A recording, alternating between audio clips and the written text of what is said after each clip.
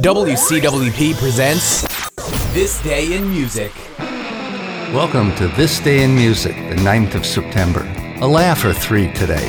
In 1956, Elvis Presley made the first of three appearances for a record $50,000 on The Ed Sullivan Show. Elvis was shot from the waist up, only to avoid scandal. The show had an audience of 54 million viewers. In 1965, The Hollywood Reporter ran this ad: Madness, folk and roll. Musicians, singers wanted for acting roles in new TV show. Parts for four insane boys.